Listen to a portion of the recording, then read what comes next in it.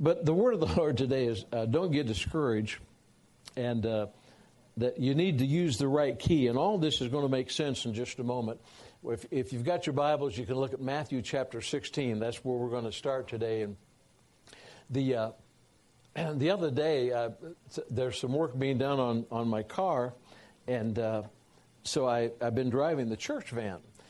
And I was really in a hurry this day. I had a lot of things. Can I see the hands of all the people? Sometimes you really get in too big of a hurry, and we just kind of really revved up. I was revved up that day, and I ran out, got in the church van, and put that key in the ignition, and wouldn't work.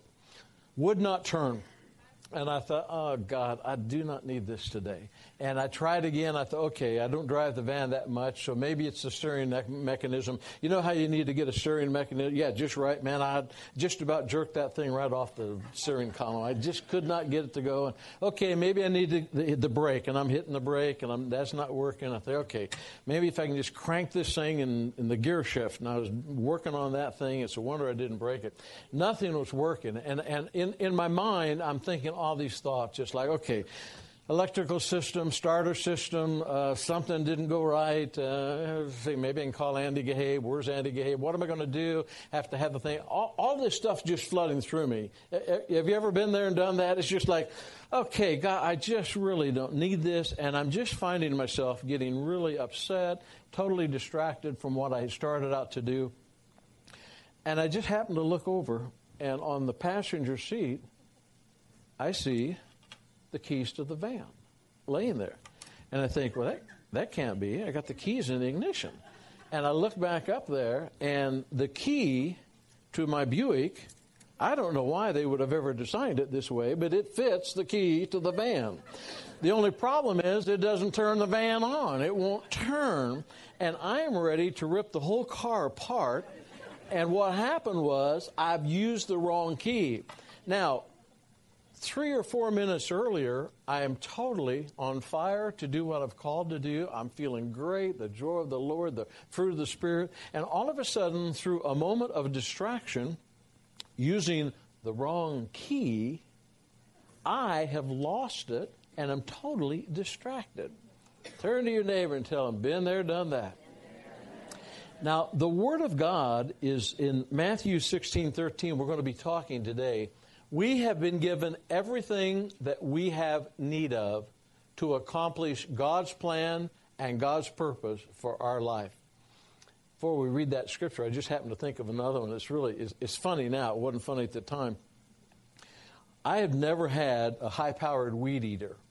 And so a couple years ago, I decided, I was walking through how many of you guys, girls too maybe, but how many of you guys love to go through Lowe's? Just places like, they got these toys. We never grow up as men because we're still little boys. The toys are just more expensive. But they had this weed eater, and I thought, man, I've never had a really good weed eater. So I bought this weed eater. That sucker was something. I could cut down anything with that weed eater. So the first day I'm using it, I bought my little goggles, my little glasses, and all this. I'm really looking cool out there. So I'm weed eating, doing my thing. And all of a sudden, I come around the corner, and it felt like a bee stung me. And I looked down, and there's blood everywhere on my leg. I had shorts on. I got blood running everywhere. I thought, oh, my goodness. I got distracted by something, apparently, and this weed eater took a big chunk out of my leg. And so I bent down without taking the handle off the weed eater. I bent down to take my leg, and all of a sudden, I hear this crunching metal sound. And I look up, and I got 2 whole sides of my house, and the aluminum siding is all gone. It's just like ripped all apart. I thought, now, I can laugh about it now because that's a really good weed eater. So I got my leg gashing and blood going everywhere through a distraction. I got my house has 2 aluminum sides that Andy finally came and replaced it. Distraction can be very annoying sometimes. I still got my weed eater, but I've learned how to use it. I have learned that if you need to move the weed eater around somewhere and not going to use it, turn it off. And it works fine. Now, if you're using the right key, you can accomplish what God's called you to accomplish on this earth. By the way, put up the pictures of the boys in the Sudan there. I wanted to show that. We have 3 of our original boys. Oh, that's Nepal. Go ahead. We'll run a little bit of it. We are praying about this project that we're going to rebuild a church in Nepal. It's an $8,000 project. We have a missionary over there on the scene, Deborah Strong. We've been in contact with her, and we're going to start flowing some cash to her to help the people over there in Nepal. By building the church, it'll help us affect a larger sphere, and you're going to be getting an email from me. So you can go ahead and cut that one right now, but we need to continue to pray for those people in Nepal. They had first the earthquake, and then the aftershock was almost the same. These are 3 of the boys that we picked up. How many years ago did we say it was? Yeah, and I think Bill Abbey was about 6. That's my boy in the middle. Now, it just happened to send his picture, but that's Bill Abbey. He may be president over there someday. I don't know. But anyway, those are 3 boys. They have all come out of the orphanage now, become young men, and they're in high school. We need to give the Lord a hand for all that. Every dollar that was needed to educate those children and their medical expenses and their food has been covered and paid for. I'm just so excited. Thank God for each and every one of you who have prayed for the project, given to the project, and great things are coming ahead. And the other day I got something in my spirit. I don't know if it's from the Lord or not, but it sure felt good. It's like, okay, these are in high school. We are so excited now. And I was praying, and this is what I heard, and I haven't even shared this with you. I said, some of them are going to go to college. And I thought, that's really great, Lord. And then it was just silence. And then I thought, well, who's going to send them? How many of you have found out that when God tells you to do something, there's usually a reasoning process of money involved? Almost always. And I thought the Lord showed me how to do it. So I haven't discussed this one with you yet. But anyway, I talked to the finance committee, and I said, look, I mean the trustees. I haven't talked to the finance committee yet, but trustees. And I said, if we send $8,000 to the Sudan, we can rebuild a church. They can distribute the food, the water, all the medical supplies, all that kind of stuff. And then we'll have a church over there that we can continue to support. And then if we send the missionary about $1,000 a month, she can take care of all the people that are living in the jungle. People over there are living in the jungle right now. And all of them said, fine. So I said, glory to God, we will do it. You will never, ever outspend God's ability to do what He told you to do. Tell your neighbor, this is for you today. This is for you. Now, we have to be careful when we're serving God that we don't become distracted by all of the things that are out there in the world, the reasoning process of the world. How am I going to do this? How am I going to do that? I was writing something the other day, and it would exalt Jesus, but I wasn't positive it was God. And finally, when I got done writing, I said, God, I don't know how to do that. And this is what I heard. I hear this all the time when I'm writing something that I think is God. God, I don't know how to do that. And this is what I hear. I do. It's like, okay. How many of you realize God knows more than you do? This may be revelation. Turn to your neighbor and say, God knows more than you do. This may be the only time you can tell your wives that, Father. Okay, now, in Matthew chapter 16, I am going to get back there. Jesus is coming into Caesarea Philippi, and he turned to the group with him, the disciples, and he said, hey, who do people say that I am? And they answered, well, some say John the Baptist, some Elijah. You know, some of them say that you're one of the prophets. But then he turned to Peter and said, Peter, who do you say that I am? And Peter responded, and he said, you are Christ, the Son of the living God. And Jesus answered and said, blessed are you, Simon Bar-Jonah, for flesh and blood has not revealed this to you, but my Father who is in heaven. In other words, he had revelation. Now, when you have revelation knowledge, you know that you know that you know, and nothing can stop you from what you know and what you believe. And then he goes on in verse number 18 and said, and I say to you that you are Peter, and on this rock I will build my church, and the gates of Hades will not prevail against it. And I will give you the keys of the kingdom of heaven. What you bind on earth will be bound in heaven, and what you loose on earth will be loosed in heaven. Now, what that means is that we have the power when we are doing the will of God in the heavenlies, not where God lives. God is in heaven, in the first heaven, but in the third heaven. But in the heavenlies, right above us, there's demonic warfare. There's powers and principalities of darkness. They're angelic beings hearkening unto the voice of God and under the voice of your angels to your voice. And so what we have the ability to do is to bind the work of the devil, to loose the power of God, and we do that through our words and through our actions and through our deeds. But if we get distracted, then what we'll start to do is to describe all of the obstacles that we have. We start to come up with a negative report, somewhat like the children of Israel when they were in Numbers chapter 30. They came back, they saw the promised land, and they had the promise of God, and they knew exactly what God said. But then instead of describing what God said, 10 of the spies described what they saw that was seemingly to them contrary to what they were able to do in the arm of the flesh. But we aren't living by the arm of the flesh.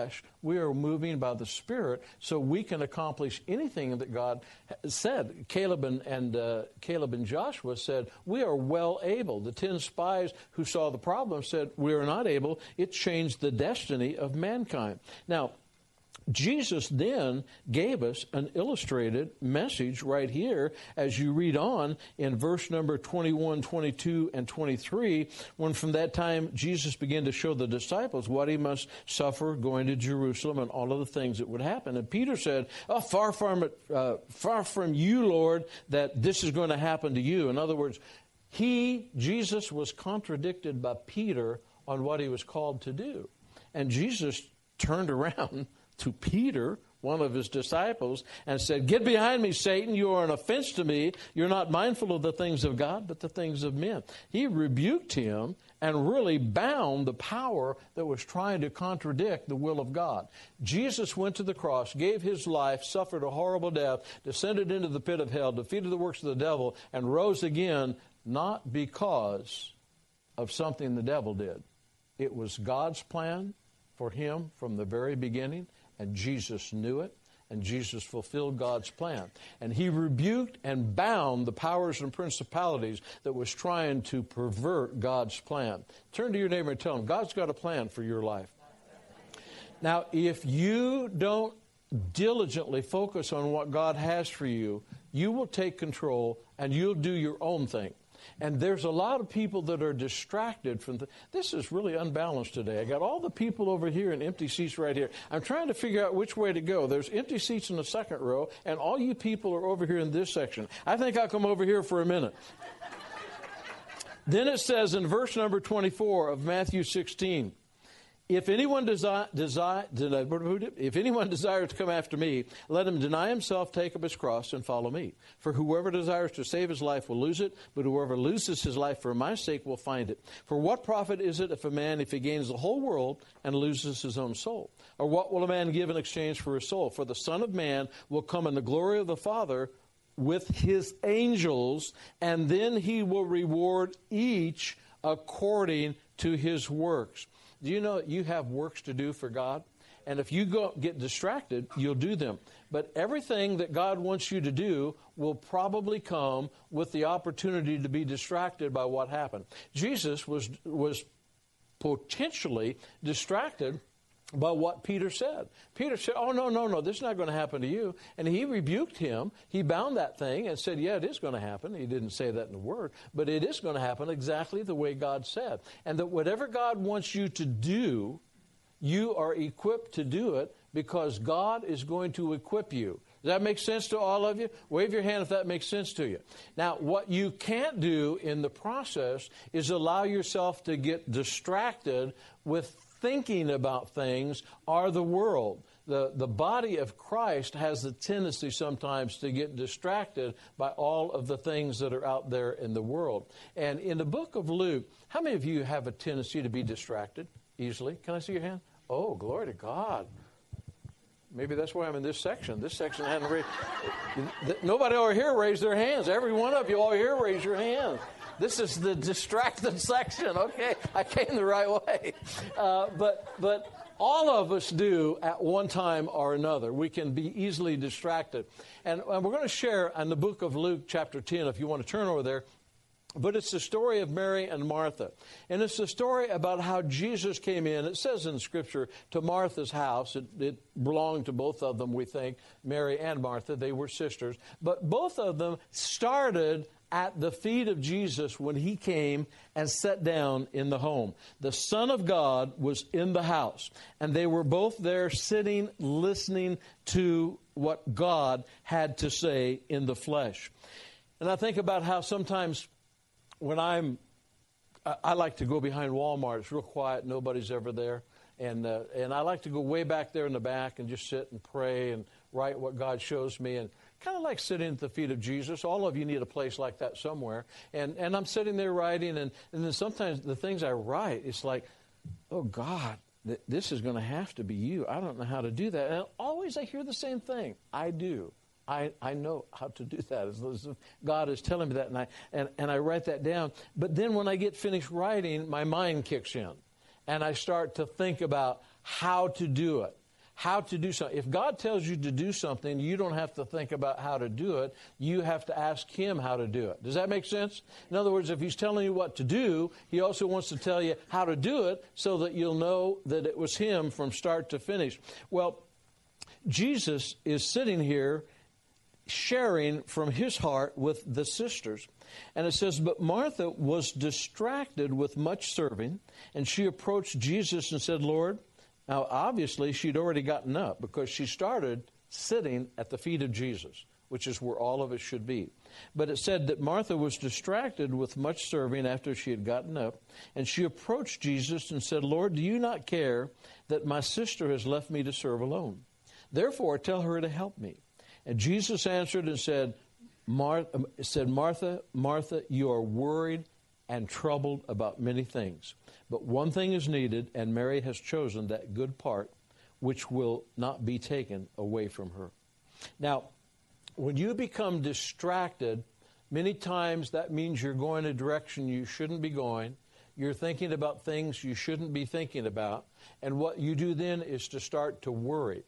Distracted people have a tendency to worry a lot. When you start to worry, all of us have had to fight worry. But when you start to worry, you open your door to fear, to doubt, and to unbelief. You're trying to figure out something that you can't figure out. If you could figure it out, you wouldn't be worried. Does that make sense to all of you? In other words, if I could figure it out, I wouldn't be worried about it. But what you're trying to do is you're going down a distracted road from where you should be looking and focusing. Who gave you your instructions? God did. Well, then who will show you how to do it? God will. And if you don't know what to do, then wait upon the Lord. He will renew your strength, and eventually He will show you exactly what He wants you to do. Now, that is called faith. And we all have the measure of faith. But what we do with our faith determines how far we go with it. We have a finance committee in this church. We have trustees in this church. And when the situation came up with Nepal, and it was $8,000, we don't have $8,000 just laying around. How many of you got $8,000 laying around? If you do, we'll tap into it right now, because that's exactly what we just didn't have $8,000 laying around. And so when I got that, and I thought, well, God, I think that's you. And I thought, well, if it's God, He'll take care of all of it. And we're going to send an email out regarding this whole project. And then the $1,000 a month for 6 months to help them get on their feet and everything. So, I think, okay, $8,000, and they go, no, that's $14,000. So all of a sudden, I'm hearing what I think God is saying. I'm just giving you an example of my life, but I think it probably applies to some of your lives. I'm sitting down here feeling really good about what God's saying until I got to the part with the money. And they say, $8,000, $1,000. Now, $1,000 a month didn't sound like that much for 6 months until I did some rapid calculation. And then that's $6,000 on top of $8,000 that we don't have, and $6,000 that we don't have. That's $14,000 that we don't have. Well, as long as you don't have it, what does it matter? No, that was not my thought process. My thought process was, okay, how are we going to do that? So I bounced it off my wife, and she felt good about it. I bounced it off the trustees, not hoping that anybody wouldn't want to do it, but thinking we need agreement with everybody. Everybody's in agreement. Let's do it. Say, okay, God. And this is what I said. Now, I've told you this. You would think I get smarter than I look. But so far I haven't. I got all this, and then I said, now, God, that's $14,000 that we need. I'm not sure what to do. And this is what I heard again. I do. And I thought, you know what? He really is smarter than we are. Turn to your neighbor, just tell him again, he really is smarter than we are. And God showed me what to do on an email. We haven't done it yet. It's coming out next week. We'll find out if it's God or not. Now, if you're going to walk by faith and not by sight, Romans 5:7, then we're going to live in Hebrews 11:1 to do great and mighty exploits. And Hebrews 11:1 says, now faith is the substance of things hoped for and the evidence of things not seen. We have the $14,000. I believe it's God's will. We have that money. Where is it? We have that money. I don't see it. I do, by the eye of faith. Now, faith pleases God. The worlds were framed by God. God spoke, and it was. The same thing in the Old Covenant is the way it's to be in the New Covenant, but when God speaks, we speak and say the same thing that God said. If God said, build a church for $8,000, we speak, we're building a church for $8,000. Where's the money coming from? It's coming from the same place that the instructions came from. It's coming from God. How's He going to do it? That's His business. He doesn't share everything with me, and He doesn't share everything with you. But He knows what He's doing. Tell your neighbor, God knows what He's doing.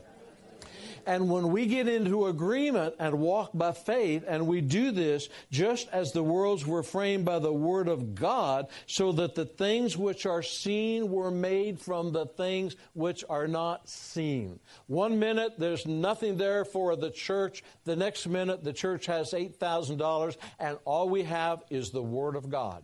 That's all we need. Once you have the Word of God. Now, look at verse number 6 if you have your Bibles. But without faith, it is impossible to please God.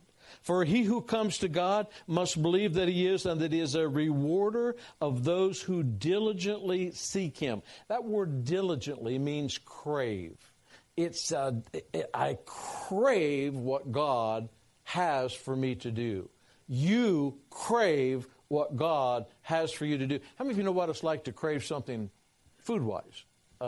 Like we were up in Monticello yesterday, and I said, did you want some ice cream? And you said no at first. And then as we drove down the street, apparently you started to get a craving because you said, I'd like chocolate in the cup and the little ice cream stand. Yeah. How many of you know what it's like to get a craving like that? The only way you can fulfill a craving is to get rid of it or to satisfy it. Now, there are a lot of distractions that are the wrong things that we try to crave. But if you're craving after the things of God, you will walk by faith and not by sight. And that whatever God says, you will believe you can do it.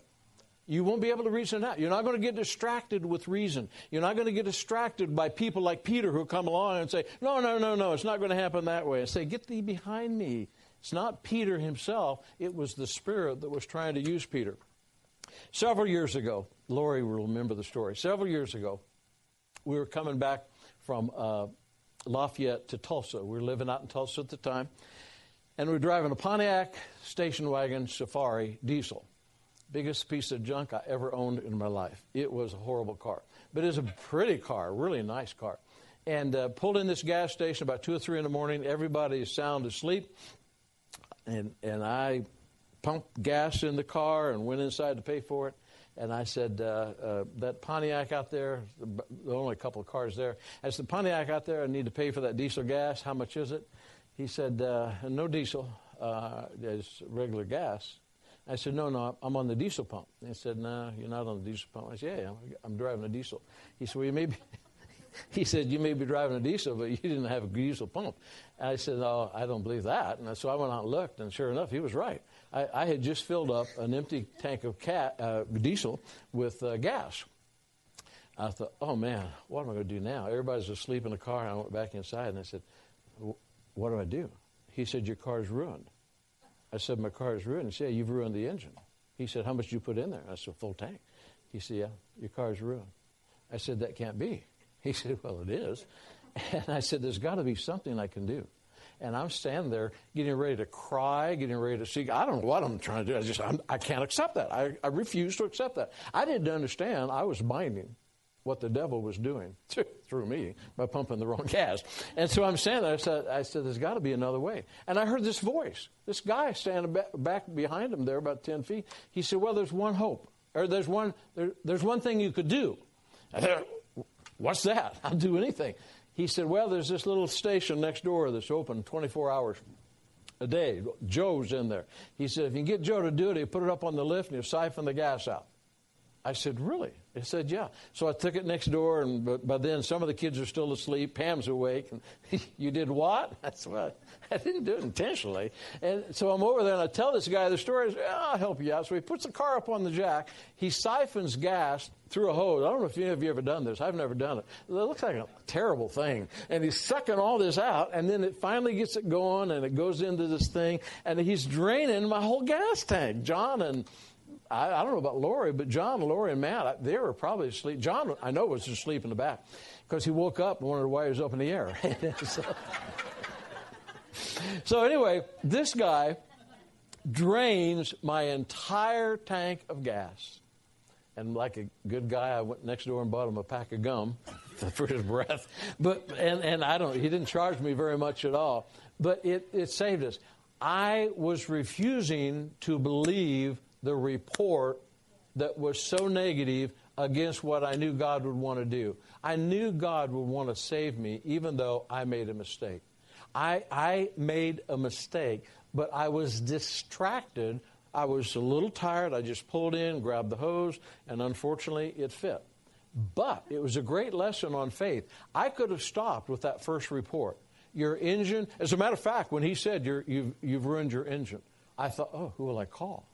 How will I get this car back to Tulsa? What will I do with all the kids? I mean, all that type of stuff. And already I was starting to follow the road of distraction instead of the road of faith. But I didn't have anything to put my faith into at that moment other than, and it was enough, God, but I knew I couldn't receive the first report because the first report was death for me. So when you got that report, there's one hope. Yep, I'll take it. Well, turn to your neighbor and tell, we got great hope. Now, we have Jesus, and if we'll walk by faith and not by sight, we will accomplish everything that he has for us by never becoming distracted. I refuse to allow myself to be distracted. Now, in Mark 11:22, it's a scripture that many of you have heard many, many times, but what happens in our life, the two biggest challenges that most of us face, maybe three, we become distracted, we become worried, and we become disappointed. All of those happen to all of us. There isn't a single person here that doesn't experience all three of these. We all get distracted. My wife got distracted one time going through a work zone. Some of you heard the story. Going through a work zone to the point that she attracted a state policeman. He probably thought, who's that good-looking woman? But he It wasn't like that. Yeah, it wasn't like that. But I pulled my wife over and ended up. There may have been a sign. She doesn't think there was a sign. The state policeman thought there was a sign. The ticket said there was a sign, and we ended up going to court in Thorntown. And again, some of you heard this story. I went with her to really support her, and we got the biggest ticket I've ever heard of, $450 ticket. That was quite some time ago. That's the biggest ticket, I don't know. But anyway, I thought I'd help her out. I'm talking to the judge, and he says it's going to cost you $450. And I said, isn't there something she could do to work it out? You know, I thought I was helping my wife save $450. Now, the judge thought it was funny. Everybody in the courtroom thought it was funny except one person. And the person I drove home with didn't think it was funny at all. And she said, I don't believe you could have said that in open court. And I said, honey, sweep the floor, dust, whatever, but she was not very happy about that. Now, the distraction cost some money if it was a distraction. I think my wife to this day thinks there wasn't a sign, and maybe there wasn't. But worry and disappointment and distraction are potentially deadly for you.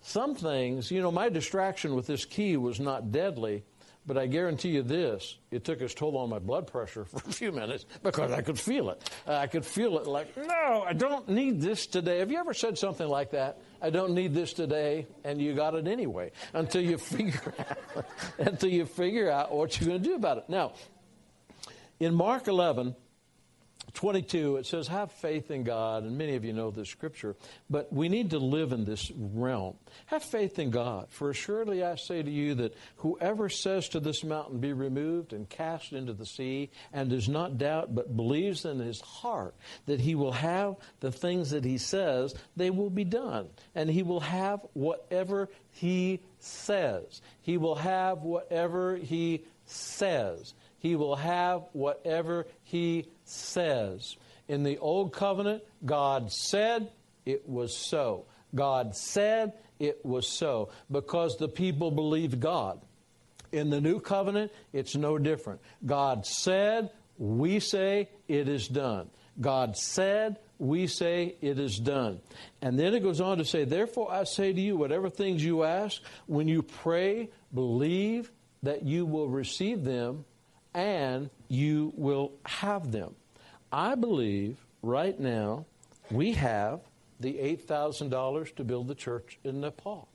I believe we have the $1,000 a month to come in. I believe you will have whatever you are confessing based on your binding and loosing of the things that are hindering you in the realm of the Spirit that are in the first or the second heavenly. And right now, we live in this realm right here, but in the heavenlies that are up there, not where God lives, but in the heavenlies, there are demonic powers, there are powers and principalities of darkness, there are angelic beings that God has up there for us. You have angels assigned to you, and that what we say is what is activated by what God wants us to accomplish. So whatever God shows us, we are able to do that, and we do it by speaking. When we speak, we loose the power of God, or we loose the power of worry, which is the devil's kingdom of the Antichrist. Worry, doubt, unbelief, and fear all belong to the devil. So when you enter into that realm, you are loosing the power of the devil in your life and in your family. When you are troubled, you are loosing the power of the devil into that situation. You are not loosing the power of God. And so when we speak, I am healed by the stripes of Jesus, you are loosing the power of God. Let the rich say, I just said that wrong. Let the poor, thank you. Let the poor say, I am rich. Let the weak say, I am strong. We speak things that seem to not be as if they were. And when we get into that realm, it becomes a habit. If you do it often enough, it becomes a habit. And if that habit is there, then when mountains occur and obstacles occur in front of you, you don't describe them, you speak to them. And this is what my Bible says about speaking to mountains in the commentary. It says, a mountain is symbolic of an obstacle, a hindrance, or an seemingly insurmountable problem that you are facing. There isn't a single one of us that from time to time don't qualify in that situation. But we don't accept that mountain. We bind that mountain, we speak to that mountain, and that mountain will eventually crumble. We will go through it, we'll go over it, we'll go around it, but it is not going to take our faith, because we walk by faith and not by sight. And every time you walk by faith, you are pleasing God. Let's stand to our feet. No matter what you're facing today, God has a divine purpose for your life. And this is what I want to underscore with this message. There is a divine purpose for your life on this earth. And the only time that you will be totally satisfied is when you are following God's plan and God's purpose for your life. And don't allow anything to distract you. The biggest challenge that most people face is probably are they doing what they would be doing if they answered two questions? Number one, what would you be doing right now if you knew you couldn't fail? Number two, what would you be doing right now if money was not the obstacle? Many of us would say, I'd be doing exactly what I'm doing. For many people, they'd say, no, if that were the case, this is what I'd be doing. That's what you ought to be doing. That's probably God's destiny for your life. And don't go out of here and do something foolish. You got to hear from God. But when you hear from God, the devil will try to distract you. And you look up and you say, well, yeah, I don't know if it's a distraction or not because it's real. Doesn't matter whether it's real or not. What matters is, what did God say about the situation? Don't let things distract you. Don't be worried. Don't be troubled. You focus like a flint on what God is speaking to you. That is your assignment on this earth. Run your race with endurance, because someday you're going to hear, well done, my good and faithful servant. Jesus said in Matthew, when he comes again, he's coming to reward us based on what we did with what we were called to do. Would you bow your heads with me? I want to ask you the most important question that you will ever answer. Do you know where you will spend eternal life? Maybe you're here and you've never acknowledged Jesus as your Lord and Savior. Maybe you're here and you're like the prodigal son, the prodigal daughter. You know you have walked away from the things of God. I have good news for you. God loves you. God will never stop loving you. But God wants you to come home. And if you're here and you say, I know my life is not right with God. Maybe you've never accepted Him. Maybe you've walked away from Him. But you'd say, Pastor, you've described me. I'm going to ask you to slip your hand in the air and we're going to pray for you, because God loves you and God wants a relationship with you. And all over this church, if I've described you, I'm going to ask you just to slip your hand in the air. We're going to pray for you. We'll take a moment, let the Holy Spirit move. Anyone at all. Thank you, Jesus. Holy Spirit, we know that you are with us. We know that you know every person that is represented here today.